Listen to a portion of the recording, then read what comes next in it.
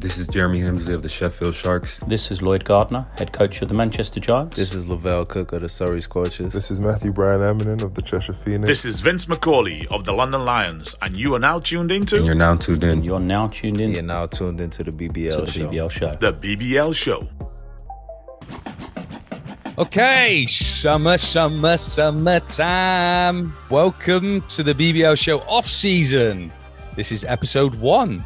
I am Jay Marriott. He is Drew Lasker. How are you, my friend? I'm great. I mean, I feel like my life deserves to be in a warm climate, sunshine environment.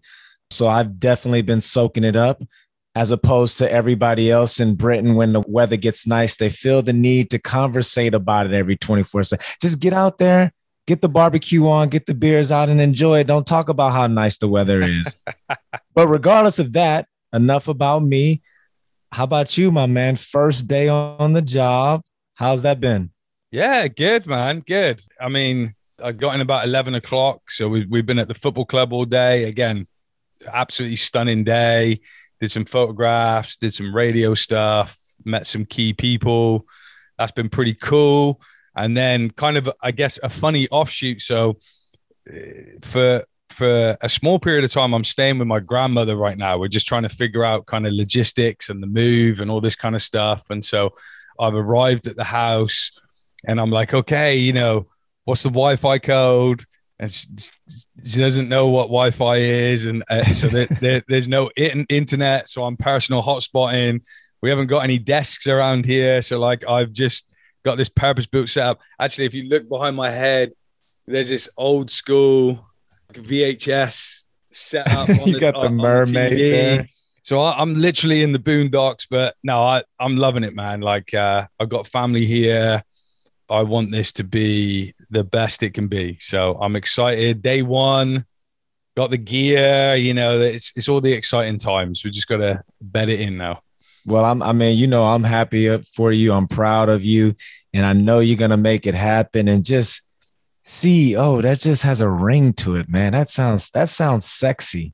Yeah, it sounds like some people have some faith in me. So I better start actually doing something. And time will tell. There's some cool stuff on the horizon. So, watch this space, as they say. Back to episode 1, though.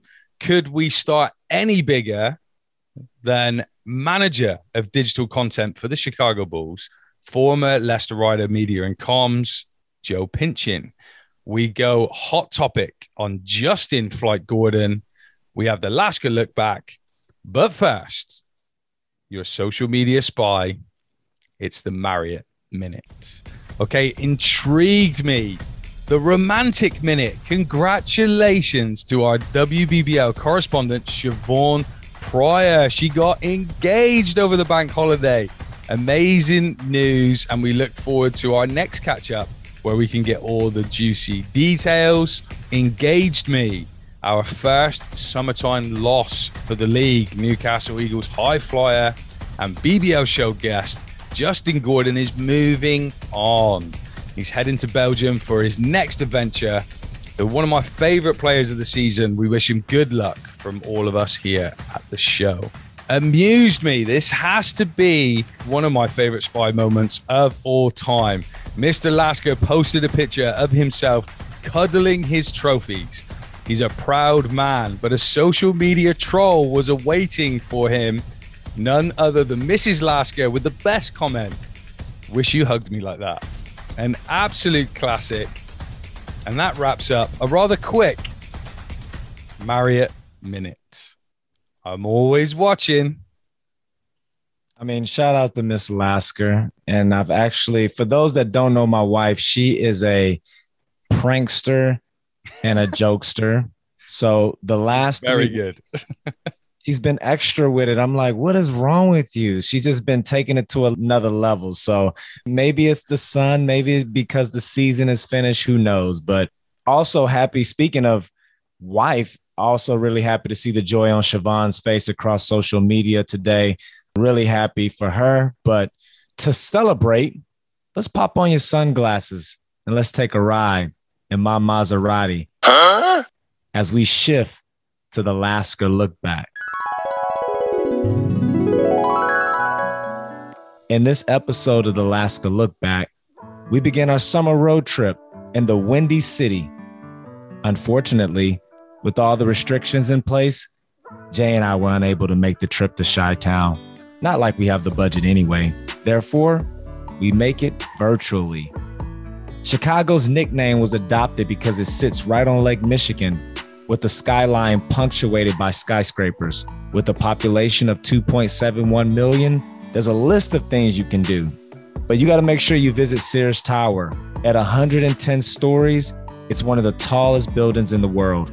While you view the third largest city from the top, make sure you grab a deep dish pizza from Chicago's Pizza while you're at it. After you enjoy your view to kill, head over to the north side to Wrigley Field and catch a Cubs game. Hopefully you don't run into any White Sox fans on the way. That could get ugly.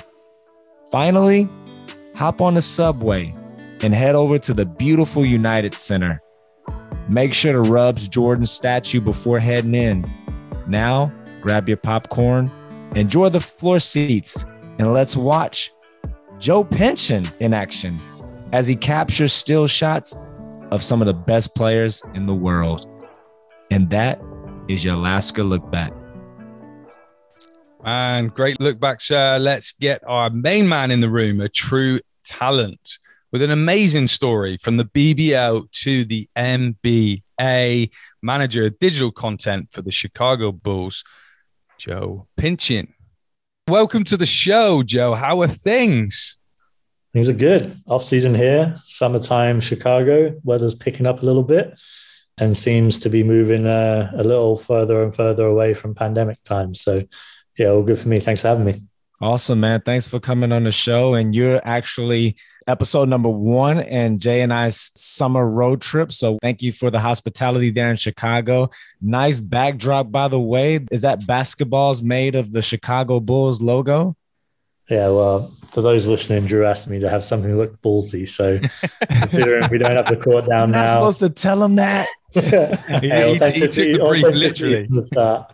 But no, I'm in our offices right now.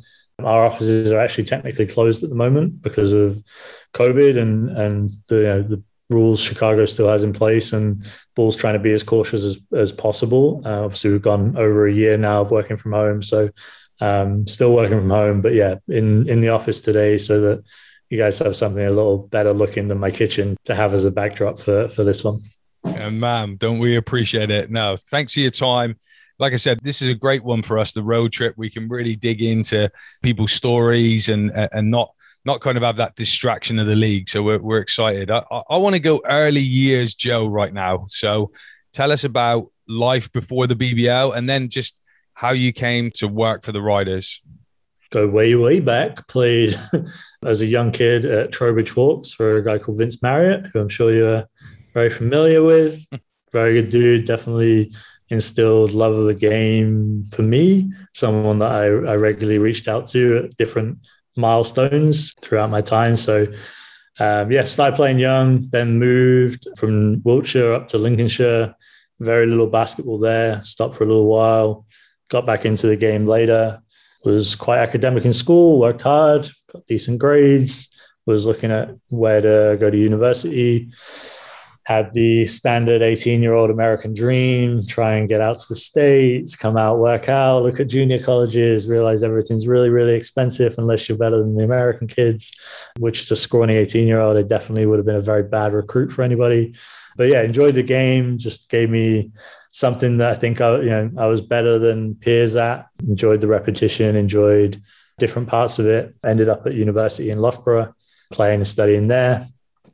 Much before what the program is now, playing for Martin Ford and Lee English and other people there. So yeah, just fell in love with the game, knew that my body was horribly built for any physical activity, broke down pretty quickly, but enjoyed it, knew that I wanted to be involved and was kind of self-aware enough to immediately start, once I got to that sort of adult age, 18, 19, to start using basketball so that I could grow into a profession in some point.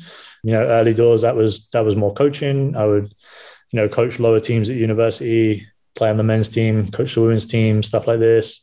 As the program grew, that led to more of an operations type role as a student, as kind of, club secretary, club president type things. You see it at smaller university sport programs that are more student led. Basketball, Loughborough had a poor reputation in terms of how it interacted with its staff, its ability to spend money it didn't have, which I always tried to do anyway.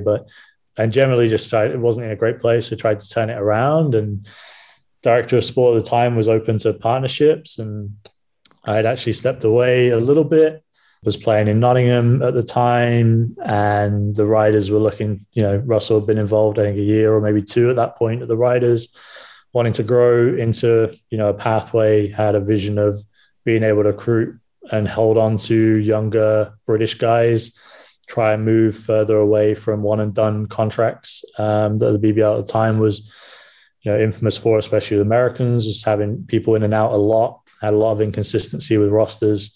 So yeah, trying to hold on, give pathway to young British guys that were either coming out of the States or hadn't gone to the States and had chosen to stay in the UK. So how I got involved with the Riders was through that. Like once the deal was done and the initial partnership was set up with Russell and the university, started out, kind of got back involved, shared his vision of what it could be, which is why I stayed as long as I did. It's something I think Loughborough is like, it's a special place if you've been on campus for the UK. Like it's got everything you need at your doorstep to be really, really great. And I wouldn't say we reached really, really great, but I think we took some good strides towards that. So yeah, it was volunteer. And so basically took a job, was playing for the Hoods in Nottingham, took a job in Loughborough that allowed me to work more shift related. So I was, duty manager at sports facilities, assistant at some of the sports facilities, worked some of the events for the university, but was either working from 8 till 2 or from 2 till 10 p.m. So for me, that just meant I had from 8 till 2 or 2 till 10 every day to spend time working in basketball. So I did it for a little over a year, helping grow the program, helping run the program, not being paid, just trying to grow, and grew to the point where, I was then, doing basketball work at work consistently. And don't get me wrong, I was still making sure I did a great job at my paying job, but definitely knew that like basketball was my passion. Took the pay cut from a nice paying university job into a British basketball job, and yeah, jumped on board full time as a nice loose title of operations manager. Was doing a bit of everything when I started, but that was the story from early years, great sessions with Vince Marriott at Trowbridge Hawks through to joining the Riders. Well, it sounded like you made the right decision, betting on yourself and moving into basketball full time. And speaking of the Riders, obviously they were able to lift the league title up. And you kind of spoke to us a little bit off air about your schedule. And just for our listeners out there, how much are you able to keep an eye on the league? And what are your thoughts of the BBL this season? Yeah, so high level, able to stay kind of pretty much up to date. Definitely didn't watch too many games. It's normally in the middle of a work day here. NBA season this year, we played a compressed schedule. We were essentially playing every other day. So you're either catching up on other work or traveling in that off day. So yeah, didn't watch a whole ton live, obviously following content, following social, kept regularly talking to people back home. So yeah, I was able to follow a little bit. Glad that the league happened first and foremost. I think that in itself goes understated, that so many leagues around the world were not able to make that work, both financially or logistically. Like to pull off a season in the last 14 months is no joke. So yeah, definitely happy the league survived, continued to thrive. I think that I'm happy to see steps forward from the Sky Sports deal to how the arenas looked for the semifinals and the finals. I think that for me, I always took the approach of, in today's age, like you're measured against what else is on people's phones, right? So like when you're seeing the BBL, you're seeing it next to the EuroLeague, you're seeing it next to the NBA more so than ever before. You go back, 15, 20 years, that wasn't the case. You were consuming what was on your TV, on what you could travel towards, what you could read in your newspaper. So I'm glad, like from a brand sense, especially like finals, semifinals, finals, thought the league looked superb, was super proud to be associated with that in some loose way. They played no part in it at all. Was jealous a little bit. Like, would have liked to have captured some of that. Thought it looked cool. Yeah, man. So happy that the riders continue to play well from a selfish sense, but also happy there was more competition across teams this year. I think that there was some better competition across the top, 4, 5, 6 teams than there has been consistently for the last decade or so, which is great. I think it's a sign of growth. I think it's great that although it may have been a product of COVID and travel restrictions, like high-level British guys stayed at home and played. I think that's a great trend, and I hope it continues. And I hope it continues in the sense that clubs are able to provide a viable option for them too, rather than saying like, oh, guys should be playing in the UK. Like, the guys that stayed were because there was the best option for them, I'm sure. So that meant that a British club is the best option for a GB point guard, for a GB forward. So like, I think that's a great place to be. I think it gives, personalities to attach to, people to build around. Great to see Teddy stay next year. I think that's a testament to the level of the league. If he had done 1 year, bounce back out to Greece or something, like maybe he starts to question, well, like, was it COVID? Like, was it something else? But like, he's obviously had a positive enough experience, not only to stay in the league, but also to jump teams, which means he's seen enough from another team, not just his own organization. So I think things like that, like this high level, you see the British guy playing in the UK, that's great. I think when you dive into it, what that means is teams are doing a better and better job to be able to attract that level of domestic player, which can only be a good thing. So, I can talk about a whole ton of things at BBL, but I'm glad. I think the season was positive for the league. Proud of the people involved to pull it off and have it end on such a high note with such a high quality looking product to finish with how the arena was dressed and things in Leicester. Yeah, the arena was great. Just before we kind of came online to chat, you dropped a little bit of a golden nugget when we were talking about the final, saying that you were actually watching some of that game with a particular individual. So can you talk to us about that a little bit? Yeah, so obviously, like myself and Fab out here, it's funny. I posted about it earlier in the season. I spent my entire time in the BBL looking across at rivalry games from Newcastle, and they were always like the most fun to cover, most fun to watch, most fun to be a part of. And there's no disrespect to any other team in the league. It was just, as I joined, it was the natural rivalry, and it then just thrived. And those battles back in 2012, 13, 14, and those like first pieces of silverware for the Riders, like that was cool. It was cool to be involved in. And now I'm here. Yeah, it just happened to be that the day of Riders versus Eagles was the same day we played the Raptors in Chicago. So standing in the hallway, taking our walking photos, and obviously Fab walks in with the Raptors bus, and we both watched the game or parts of the game. Like it was game day for both of us, so we're both busy, but we both caught about probably 2/3 of the game and had seen kind of the key moments and some momentum swings and what had happened, and so yeah, it was fun. It was just. It's funny that I probably had more conversations with Fab since I've been here than I ever did in the BBL. I think as people are like probably not someone that I would have been going up to and talking to pre-game right before a final, right? So now it's a little like people arriving at arenas a lot before the tip, a little more decompressed environment before we lock in and get the competitive juices going. So it's nice. It's nice to reflect and reminisce a little bit, hear his thoughts. Obviously, like us being from rival teams then and now both in the Eastern Conference, I'm going to see a bunch of him, which is cool. It's cool to see his journey and his progression, see him working with guys and level of respect he immediately has with them and the work he's doing with them. It's cool. It's super cool to see. So yeah, definitely shared a little moment pre-game in the entrance hallway of him arriving after the game. Is kind of ironic, the timing that the two games happened on the same day this season. Yeah, that's super interesting. And obviously, look, the BBL has this closeness with the NBA, so if you look at names, you get Nick Nurse, Chris Finch, Cody Topper, Fab Planoy, Nate Rankin, yet we still see that it is this kind of far away fantasy if we talk about it out loud, So I think the real value for the listeners is, how did this opportunity come about? Because obviously you talked about getting to that point where it's very loosely basketball operations. Like, how did this creative start to come to life and then actually turn into an NBA dream? Before jumping in, I'll answer your question, but two other names quickly. Like also at the Bulls, John Bryant is assistant coach here. He played for the Eagles. Yep. And then Pat Connolly is also here, was with the Brighton Bears with Nick Nurse. So it's even just within the Bulls organization, you got, and our digital director is actually British, although he had no involvement in the BBL.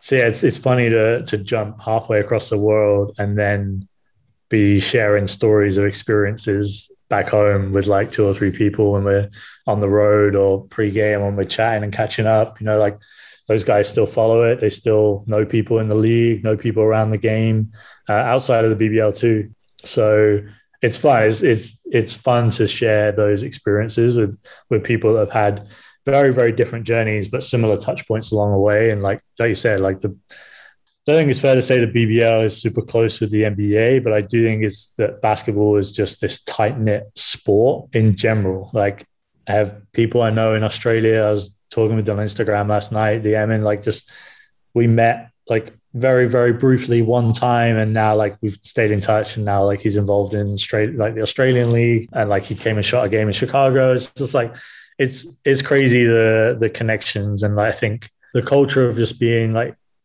less so here, but very much so in the UK. Like you're not soccer, right? Like you're not football.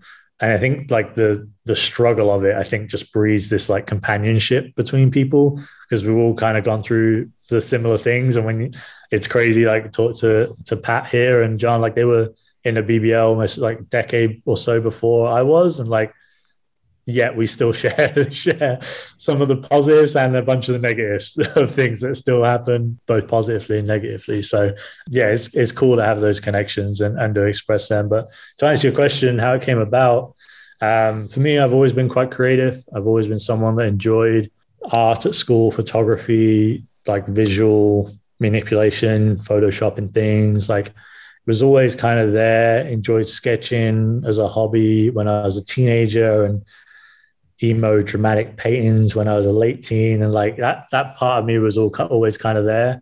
Parents are both creative in their own ways, and so for me it bred out of necessity from a writer sense. You know, I didn't enjoy where we were from a visual sense when I started. I didn't think it was acting to move the club forward, which is something I try to do every day I was there. Tried to leave it in a better place than I found it. And I think so. And then I've got a big mouth in meetings, and I'll openly say what needs to change. And so it kind of bred from a place of like, hey, like, you know, our photography stuff's good, but we need to do more video. So I'll go on then. It's like, okay, well, you know, this is good, but we need to do more of that. Go on then. So BBL, for me, it was just perfect timing. I came in a place where the league in general didn't do a great job with social media.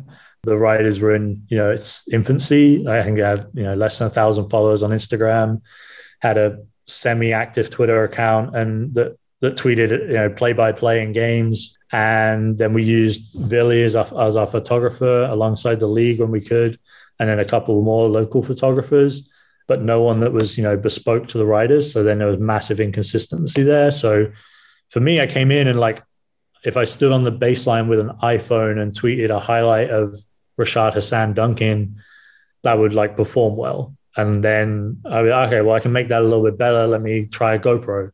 And it's like, oh, well, you know, that performed better. And this is kind of fun. Let me try something else, rent a camera from the university, you know, film on the baseline, put together, see what like Sam's doing with the Hoops Fix. You know, oh, well, actually, maybe I can replicate that to some extent. Let me try and do some highlights. Well, now Vili's left and moved back to Finland. Like, can I do some more photography? We buy a secondhand camera, start to learn photography, spend a few hours on YouTube. You know, at the time, it was a time of BBL Player was loosely around, although that didn't come for like my first year or two. So we had an away game in Cheshire. Cheshire had sold it out. I think we had like 50 tickets or whatever the league like minimum was. And we had like, you know, 100 plus fans wanting to watch the game. It's like, well, you can't buy a ticket, sorry.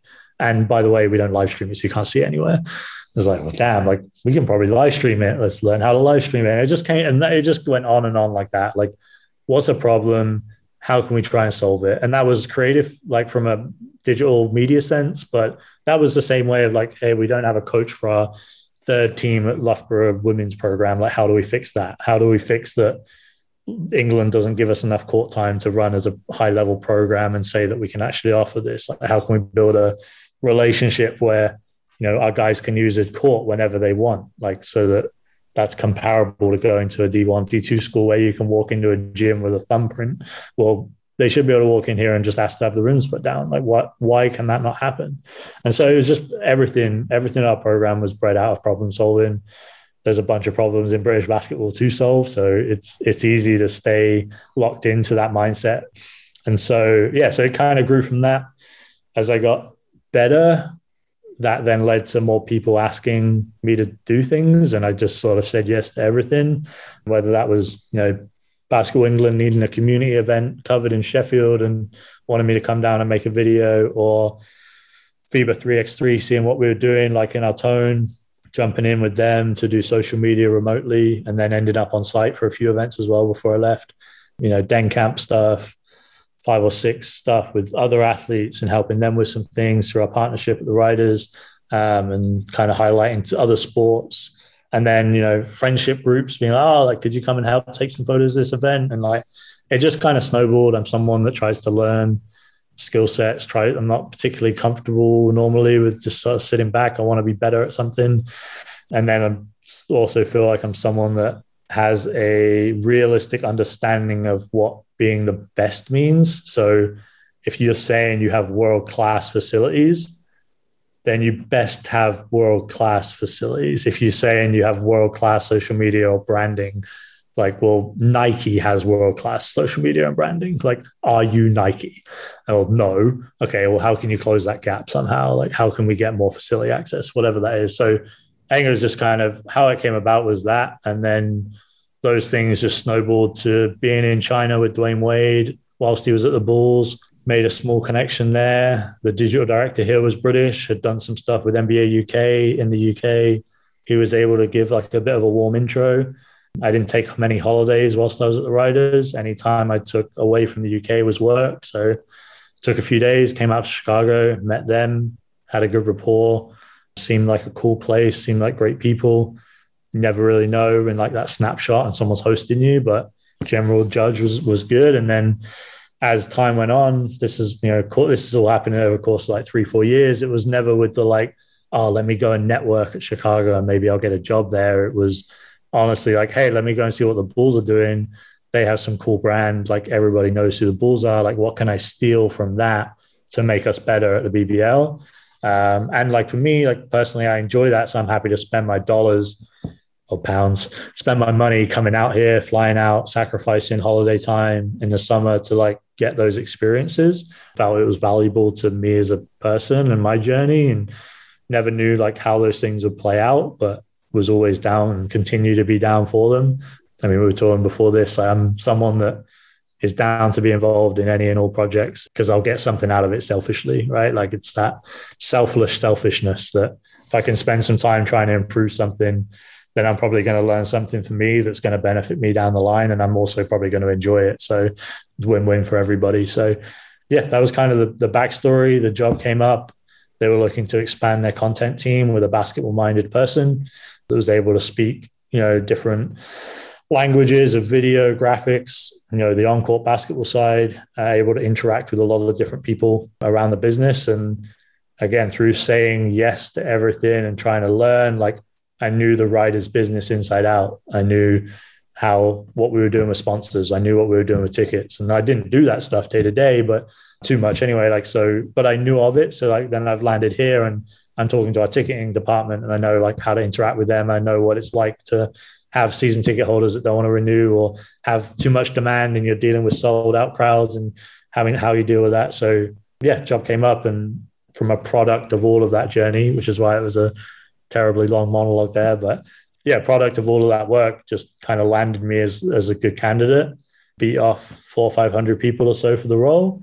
And then on top of that, was able to be good enough that they were willing to wait 4.5 months for me to sort a visa out when an American probably could have started in 2 weeks. So it wasn't just a case of being better than everyone else. It was being good enough to mean that the team were willing to pick up the slack for half an NBA season whilst I wasn't here. So lucked out, was able to be in the right place at the right time for a bunch of different things, and has resulted in this point so far.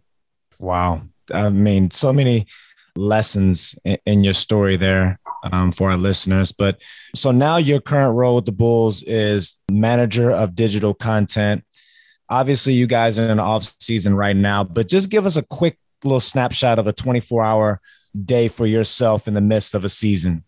Yeah, so I came in, I got a little bit of what normal life was, and then everything since then has been COVID times. So this year, I've been one of 2 content people that were in the NBA tier system, so able to be, on the team plane, in the practice facility. So my role has been a lot of the capturing on the ground alongside the kind of look ahead of what's coming up from our content strategy. So we're looking at content across the Bulls universe. So that's, at Chicago Bulls, it's social media, it's also our website, it's also email, it's also what we're doing for our season ticket holders.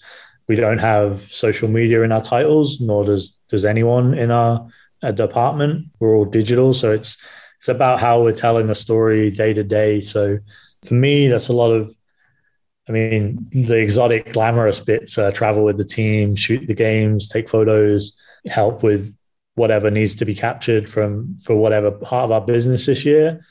The realistic thing is that's probably 10% of the work, and the rest is spent on Zoom calls, emails, and spreadsheets, planning and discussing what we're doing and talking with different departments on how we can help them with their content. We're a department that spans a lot of different parts of our business due to the nature of being in digital space, especially this season.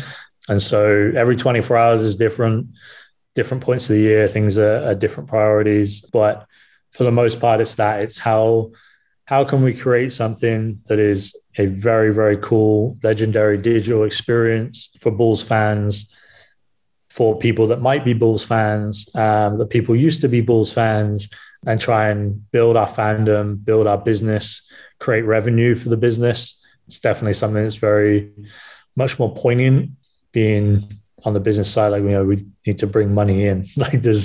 We do a lot of cool stuff, but I think at times, especially writers, like I got caught up in, hey, I want to do this because it's cool, especially early years. It's like, cool, you spent 3 hours making a mixtape. Like, did that cause someone to buy a ticket? Did that create an email sign up? Did that make a season ticket holder want to renew? So we're trying to enhance the business. We're trying to build fandom. We've been trying to tell some cool stories and be there for our team to provide them content, help them in any ways we can within the limits we have. And then, just try and make the Bulls something that is cool to be involved in whatever level your fandom is for the organization. Oh, that's great. And obviously I've seen you doing a lot of work with Zach LaVine, building his profile as a star of the Bulls team, really. But who are some of the other players that you've most enjoyed working with? Who's kind of made this process? Because, like you said, it's been a very different experience. So I imagine this bubble has made you guys be much more close knit. Because who else are you going to talk to? Yeah, for sure. We've NBA rules and things like you can't leave your hotel on the road and stuff like this. So you are with the team. We had a season that was not at the level that I'm sure everyone hoped and wanted it to be. But it's fun. To answer your question in terms of players, it's fun to work with everyone for different reasons. There's no one, Zach, in terms of it being his first All-Star campaign, we did probably more things with and around this year. And he's a good dude, family guy. And so we were able to tap into some of that and just make some real kind of heartwarming stuff this year, which was fun. A little away from just, the capturing him jumping all over the place and doing ridiculous things on a basketball court. But the group we had both pre and post trade deadline were awesome, good people, hardworking, want to be successful. So it was fun to work with. They're all different parts of their journeys. We have vets like Thad and Garrett that are towards the back end of their NBA career, but they're also, they're still building their brands and they're looking more off court and they have 1,001 things going on, always on the phone, always busy. And it's fun to, work with them, learn from them, And then all the way through to, we have, the youngest guy in the rookie class in Patrick Williams, who's starting NBA games at 19 years old and is a very different 19-year-old to what you have at Loughborough University. And just seeing him navigate the NBA and professionalism and due diligence that he came in with, incredible. And so, yeah, had fun. There's no, I wouldn't say anyone, like, wouldn't isolate anyone. Like it was fun to work with everyone. It's fun to get to know some of them a little bit, but generally, you're there to try and do your job the best you can. And I think it was just, for me, just cool to see how the best in the world go about business, right? Like, how do they come into practice? What do they do pre-practice? What are they doing post-practice? Like, what are they eating on the plane? Like, how are they carrying themselves around fans? Although we didn't have a ton of that since I've been here. How are they interacting with the coach? How are the coaching staff? It's fun to get to know them a little bit.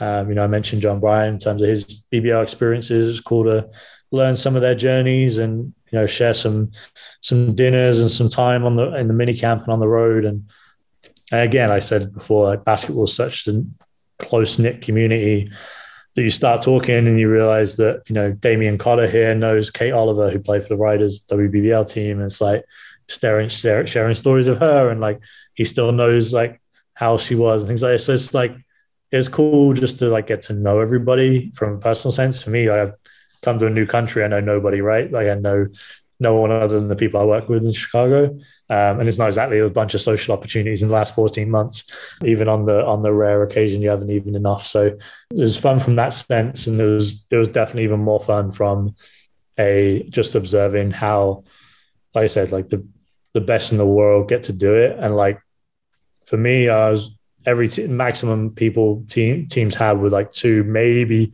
3. Most people had 1.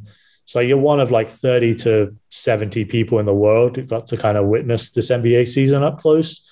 I think that was never too far removed from my head. And we'd talk about it with the rest of the content team and guys I would switch out with for a couple of weeks and things. Like, it was a crazy position to be in. Definitely more strange for some teams, like what the Raptors did in Tampa and lived in hotels for a year and stuff is mind-boggling. But yeah, it was just fun. It was just every part of it was fun. It was challenging at times, which is also fun. Like, I love the learning experiences. We dropped the ball on things, and that was fun. And we have a mindset where we've kind of embraced those. Any failings we've had, we've kind of absorbed them. And be fun to re-look at that for next season as we go forward. Yeah. So just in terms of like part of what you do, what do you enjoy the most? What's the most fun part? Because I mean, I guess it's easy for us on the outside just to look and think, well, it must be pretty cool, like traveling to the games and taking the photographs, et cetera, et cetera. But there may be something really left field that really tickles you, Yeah, for me, like, oddly, I've always enjoyed like the organization side of things. Like, so at the Riders, I had this perfect storm where I was able to help like build a program with Loughborough and Charnwood and deal with a bunch of logistical nightmares, but try and solve those problems from a day-to-day case, be reliable for the program, be consistent in that basis. And that was fun. And like, here, that's now shifted into working with multiple content teams. So in terms of moments, like, my favorite moment of his games is that, and you see this if you look at my Instagram feed, is like the pregame, like the moment where players are like, they're about to be introduced and you have this like, okay, it's go time moment. And like, these guys are like about to go and take out, like, they're the best in the world and they're about to go against the best in the world. And to win a single NBA game is hard. Like, it's not easy to win in a league. And I think like, that's why it's crazy to see like what MJ did, what LeBron's doing, like what these greats do consistently for years. But so what I enjoyed the most, that pregame moment where the guys are, saying a prayer or stretching and going through their own routines, or like whatever they need to do to get themselves in a headspace, probably with a body that hurts like hell after a crazy season, to go out and battle for the 71st time in 4 months. That's cool. I love those moments. And then organizationally, like, love the ability to work with like like-minded people with talent We have, designer in Jimmy Mitchell, who's at Hometown Designs. Like his stuff is legitimately the best in the world. Okay, like arguably the best in the world. Top, like this, I would struggle to have anyone say he's not like a top 10 sports designer in the world. And I get to speak to him every day and see how he works and learn from and that's like one guy. We have a department of 100 people in the business side of the Bulls. Like there's a bunch. So it's like the planning, the organization, and then just like being able to, in normal times, like tap someone on the shoulder and be like, yo, like, what are you working on? Or like, yo, like, what were you doing before the Bulls? Because you probably had a crazy journey. And like, we have, people here from, colleagues Singapore, colleague also from the UK, from Serbia, from, one Polish heritage. Like, so we've all had like really unique journeys. So like getting to like, it's just the people part, man. Like, I think that's probably coming across, but like the players, the coaches, the business, like it's cool to see what makes them tick. It's cool to learn how to work with them so that we can get better. It's cool to argue with them and see like what makes them tick, what pisses them off, like what their breaking points are, like, and then try and like help each other to overcome those things. Like just that side of like high performance environment for me has always been super interesting.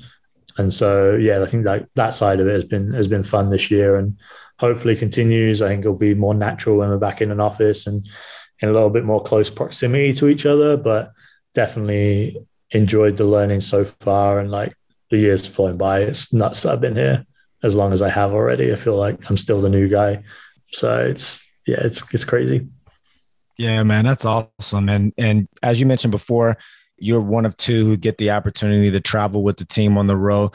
Just share with us and the listeners something about the NBA road life that maybe opened your eyes before you were able to get inside. Obviously, we see the pictures of guys getting off the plane, getting on the plane, or maybe arriving to the hotel. But what's something about the NBA road life that you didn't even realize before you actually started traveling with the team? And I don't know how best to explain this, but I'll try. Like it's both like ridiculously cool and utterly monotonous at the same time. And so the way, like what that is, like you're traveling on like these charter flights, staying in the best hotels in every city, eating ridiculous food, seeing the world. Like, you'd have, the morning or an evening to like go for a jog and see places that like I would never have had like Salt Lake City, Utah on my to visit list if I was going on holiday, right? But I post on Instagram, like I went for a jog, I ran up a hill, and there's maybe the most picturesque court I've been on in my life, looking over these like ridiculous mountains that I've never seen before. And like, then we go to Phoenix and we're talking with someone that has lived their whole lives and it's like learning how they've lived. And it's like, so, but at the same time, like, again, that's the glitz and glamour point, which is probably 5% of it. The realistic fact is like you're working, right? So like, yeah, like you're on a nice, comfortable plane, but you're at your laptop editing or like you're grinding. You get in at 2-3 in the morning. You're back on a call at, especially if you're on the West Coast and now like everyone's at home. So there's this like unwritten expectation to be at things, right? Like to be on Zoom calls, and our organization does a great job in trying to find us some form of balance, which is really nice and definitely thankful for. But me being so, like, I don't want to miss anything. Like I want to be there to hear what's going on too. So, get in at 3 a.m, you're on a call at 7:30 the next day. And then you might not tip till 9 p.m. that day. You got a bunch of Zoom calls, rush to practice, try and get some content out, rush back to the hotel, and more Zoom calls. So like, I think when people reach out, they reach out, oh, it must be like a dream job. And like, it is, absolutely is. But it is because I enjoy all those Zoom calls and I enjoy the rushing around to try and get content and the stress that comes with that. And like, I don't really like, if we were staying in a Holiday Express for $50 a night, I would be just as happy in my job as us staying in this millionaire's palace of a hotel. And so I think that's the thing I would echo is it's like, it's a job and it's a grind. And like, if you don't enjoy the job, the perks of it wear off pretty quick, right? Like it's going to be strange for me, like go back and fly domestically or fly internationally. And like, just had charter flights for 42 games or 41 games or whatever it was. Like it's nuts, but like you move past, for me anyway, like I don't know, I've never put too much attention into that. Like I want to do the work. That's why I'm here. Like I want to work with like-minded people. I want to push things forward. I want to build things, want to tell cool stories, want to inspire fans, want to inspire people. Like that's what gets me going in a day. Like sitting on a nice jet or like staying in a nice hotel, like is just a vehicle to be doing what I want to be doing. And so that's something. So like it's the same, like this year, especially, right? Like arrive to the city, grab your bag, help unload the truck a little bit, grab your bag, go to your room, do a little bit of work, go grab some food, go back to your room, eat the food, do more work, go to sleep, wake up, Zoom calls, practice, Zoom calls, game, fly home, repeat 42 times. So it's like, it's the same. And as the NBA rules got relaxed, right? Like I said, Salt Lake, Utah was never on my like travel list. Like San Francisco was, and we were there on a day where we flew in Saturday, we played Monday, we had Sunday off completely, no team activity. So I had like a whole Sunday in San Francisco as a perk of the job. Like that's just insane. Like that's utterly ridiculous as a thing. But, and that like, so I don't undervalue that in any way, shape or form. And again, like how many people in their lives are able to be like, oh, like what did you get from your work this week? And like, well, I got to go to San Francisco, Utah, Phoenix, and LA, and like meet cool people in those places and watch basketball. Like that's insane. But at the same time, like you're working. So like if and you see it, like you see a bunch of burnout, and if you don't love what the work part of it, all that other stuff becomes a distraction pretty quickly that disappears. So yeah, that would be how I would describe the road. Monotonous, but also like just insanely cool. I love that. That's a great description. And look, what I was most excited about getting you in the room for this season is we've had like a real baby boom in the BBL media. So we have young, ambitious, hungry creatives. And I think a lot of this is to do with what you have achieved. You know, what you've put on the map is given these guys a bit of a compass, a bit of a guiding light. Like what advice would you give to them as they move forward? You know, obviously you've highlighted both on and off air about consistency is key. Is that the main thing? You know, is it to make sure that you love what you do? Like what advice would you give them? Because I'm sure they're intrigued and they're listening, because I can see them every day. They want to do more. They want to be engaged. They're maybe not articulating it in the right way, but they are saying things that are true, you know, in terms of they want more from a particular club, or they want more from a particular program or something that's going on. What would you say to them? I think what you said is pretty much it. I think it's a mix of all of it, right? Like I think that for me, and like I highlight this in style, like I did my job at the Riders for like a year and a half before I got paid a penny to do anything. Like I didn't get into it thinking there was going to be a paycheck. I didn't get into trying to learn how to like film and take photos because I was like, oh, I want to work in the NBA one day. Like I just wanted to help that club. I wanted to help the game. Like I enjoyed it. I enjoyed what it gave to me in life. Like felt an obligation to give back in some way. And that sounds very, I don't know, airy fairy and like, I don't know, but like for someone that's sitting in the NBA and has got this like cool career out of it. But yeah, like I wanted to leave it in a better place. I found it. So if like those young guys doing it, like I hope they're doing it because they enjoy it. Like there's not a whole ton of money for those people. So I'm pretty sure that'd be like, be a weird thing to start thinking you're going to get a payday out of it.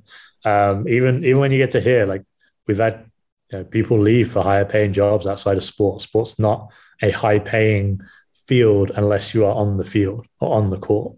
So because there's crazy competition. Like I said, there's 500 people that apply for my job, which means there's 499 plus that would do my job if I left. So I think like those guys that are younger, like take advantage of how much time you have. You know, if you're living at home, you're at school, like don't have a ton of responsibilities, you can invest a lot of your own time into getting better and improving and betting on yourself for that to lead to something. I think that I did it without consciously thinking about it, but like I didn't take many days off. I didn't go on holidays. I wasn't saving money to, fly to the south of France. I was saving money because I wanted a new lens, because that would allow me to do more and test myself. And I wanted to spend some money on a photo shoot because there wasn't the money in the club, but that would be cool for me to do. So yeah, I'm not great with the giving advice. I think everyone has their own journeys. I just hope that they if it's something they love to do, then go all in with it and see where it takes you, because you don't know what that is going to lead to. I think that content and brand is going to become more and more important. I think that the BBL as a whole is only scratching the surface and has a multitude of ways to improve as to what it's doing. And I think that the people you speak about are probably going to be the future of that. That said, if it's something you want to do as a career, you need to at some point start to look at what separates you from someone else? Because there's no one's going to give you a job just because you like doing it. You have to have a prerequisite skill set that makes you good for that job, right? So you look at Joel at Bristol, and he's still not even full-time basketball, right? He's doing football stuff, he's doing other things for the organization.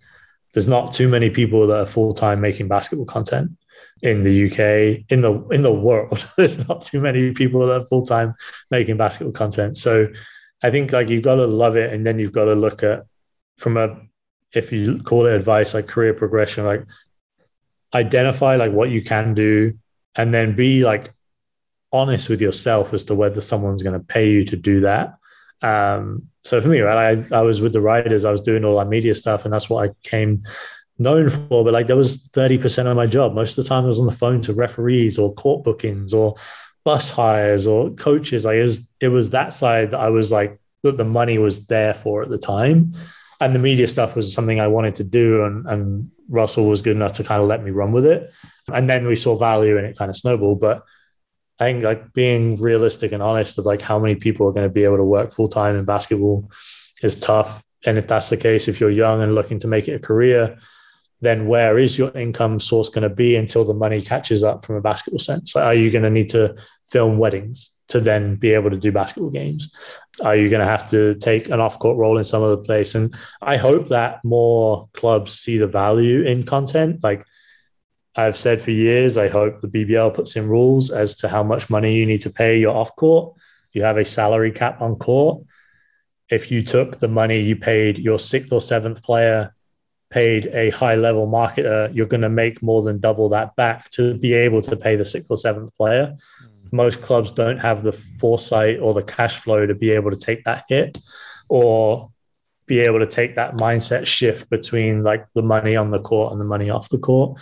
So I hope that changes, and then I think that will open up opportunities. But I think the guys I see, the Desi Rules of the world, BBL Fixes, I think they're doing good things. I hope they're talking to each other. I've spoken to a few of them.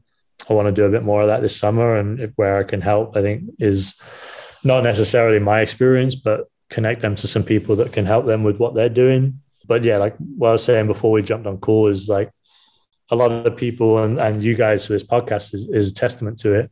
You start something, you enjoy it for a little bit, and then either something else gets in the way or that love fades, or you realize that this is a grind and is it really worth it? And all these type of doubt things come in and people stop. And then you look at someone like Sam Nida and what he has done for a decade plus with Hoops Fix. You talk about me paving the way, he was doing it. He was doing that stuff. And then Greg Tanner was doing that with streetball.co.uk before him. And so Sam's the testament to keeping something going for a long period of time that has just become a part of the culture that's it's so ingrained that it maybe doesn't get highlighted enough. I see what Desi Reels has done this year and the growth for him as a creator, as his channel, how that's helped the game is awesome.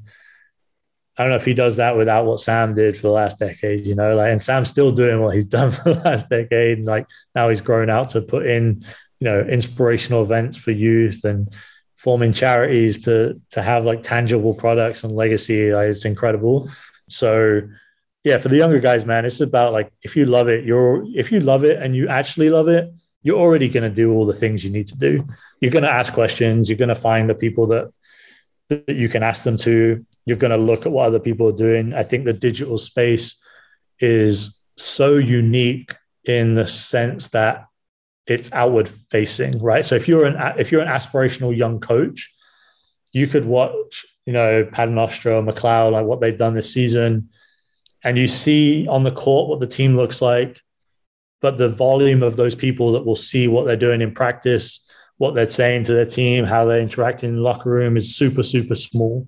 With digital media, like you see every output. So if you like what a brand is doing, you can follow and look at that brand and then aim to replicate exactly what they're doing. You're able to see their strategy and their tactics and the results of all of it.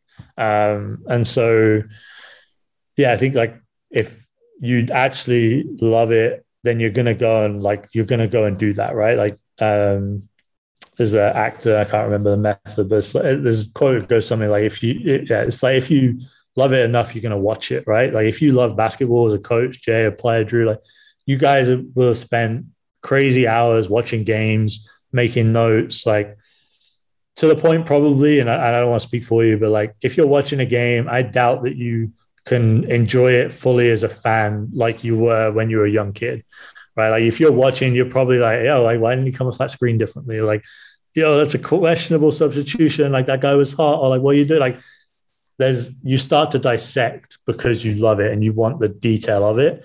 And so the guys that are making content, I hope like that's what's going to naturally happen. If they love it, they're going to start to dissect what the Bulls are doing, what Nike are doing, what Ohio State are doing. And college is like a great place to look because it's run by, there's a lot of like young people in there that are running those channels, especially lower level college. Like, so yeah, like it's a perfect profession to be able to watch, learn, replicate, do, expand than anything else I can think of. And I'm biased, but even players, like you can see what the product is on the court, but you might not see the workouts. Like, there's countless examples. You want to be a nurse, you got to go and study before they're even going to let you in a theater to see someone in action. And so the point to entry is so low. The capability and like learning capacity is so high. Everything you need to know is on YouTube, and anything that isn't on YouTube, you can learn by watching what someone else is doing. And then like, it's like most professions, like it's close knit. Like everyone that has reached any point in their career has probably got there through somebody helping them or giving them some advice. Like you guys coach players, like I'm sure like there's people in your career path that you turn to ask advice, to help you on your journey. I'm the same. And so when someone asks you, like if a young coach, young player, like you give them the time of day, it might be 5 days later, it might be in the off season. It might not be a 2-minute response, which some people expect, but you're going to give that time back for the most part. And there's very few people I've met that aren't willing to do that. So again, like they're going to start asking questions, then they'll start reaching out to people, and then they'll start to, I hope like they start to look to collaborate. Like I see Desi Reel's content on Hoopsfix. Like that's the game. Like if you can start to populate, still do your own thing, but help populate other channels, that's going to grow the game. That's going to produce more opportunities. Like, Sam's going to like start running events again at some point post this pandemic. Like if you've worked with him for a season, helping cover the league, I think that's going to lead to potentially some event coverage, which then leads to maybe it's a Nike sponsored event and you meet the Nike rep, and then Nike's like, oh, like you were doing that. Oh, nice. And now I know your face. Like, oh, by the way, we've got this coming up. Like it snowballs. I think it's with everything. Like I would say I'm a terrible networker, but I also just enjoy talking to like-minded people. And so I hate the smoochy, let me get to know you because you might be able to do something for me in the future. But I love the, hey, let me come and help you with your random ass event in the middle of nowhere that I've never even heard of. Like I flew to Montpellier in France one summer to shoot FIS, which is an extreme sports festival. I have a friend that lives there. So I was like, cool, let me do it. Like, that led to so many random connections and things that I was not planning in any way, shape, or form. Like I was just like, yeah, south of France, summer, cool event. Let me take some photos. So that was, again, a long ramble, but I think that my advice is just to continue on your journey. Like utilize the time you have. a lot of hours in the day. If you're in school, like you have from 3:30, 4 p.m. till you go to sleep, minus homework time. If you're spending 6 hours a night on Call of Duty, then probably you don't want to get that much better. Like, and just be honest with yourself. That's cool. Like, do it for as long as you can, but like, probably not going to gain a contract with Nike or Adidas off the back of that. I think like that consistency and just looking at yourself and what you want to get from it, and just enjoying like all of the terribleness that comes with it. And if you enjoy that, and all the good things will be cool as well. Then you're in. But yeah, no, I love that. That's awesome. And that's such an important message. I think that was one of the things I was excited about them seeing. And it's been awesome. I could carry on. I've got questions, but you're our first road trip guest. Doesn't get any better than this. All the way from Chicago, guys. We promise you some road tripping. Maybe some people took it a little bit too literally, but we are trying to get around to different places. But we'll have to catch up soon for sure. If you're around in the summer, it'd be great to catch up. We're trying to get to as many events as we possibly can. But until then, mate, just enjoy the summer, and we'll speak to you soon. All right, guys, thanks for having me. Keep up. Like, enjoy the episodes I've caught so far this season.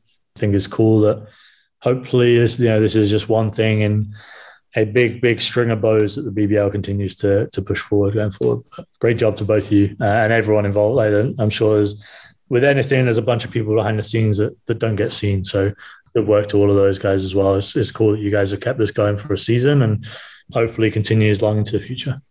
That's it. Thanks, man. I appreciate your time. Joe. Thank you, guys. See you, man. Great first guest right there. We appreciate Joe's time. That's it from me. We hope you enjoyed this episode. Check out my socials for a little tease tomorrow that you might find interesting. We'll see you next week for more road trip adventures. Drew, lead us out. We sign off, guys, on episode 1 of Road Trip Edition, where we plan to catch a few events throughout the UK this summer. Also checking up with guests across the world. So catch us here every week. Although the pod date will fluctuate from week to week, we promise content.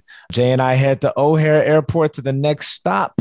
And so we'll see you there on the show. Thanks for listening to the BBO Show. The BBO Show is a 21 Media original podcast produced by Corey Mallory with your host, Jay Marriott and Drew Lasker. Keep up to date with the show by following the BBO on Twitter, Facebook, and Instagram, where you can find details on future episodes, events, and fan interaction. Until next time.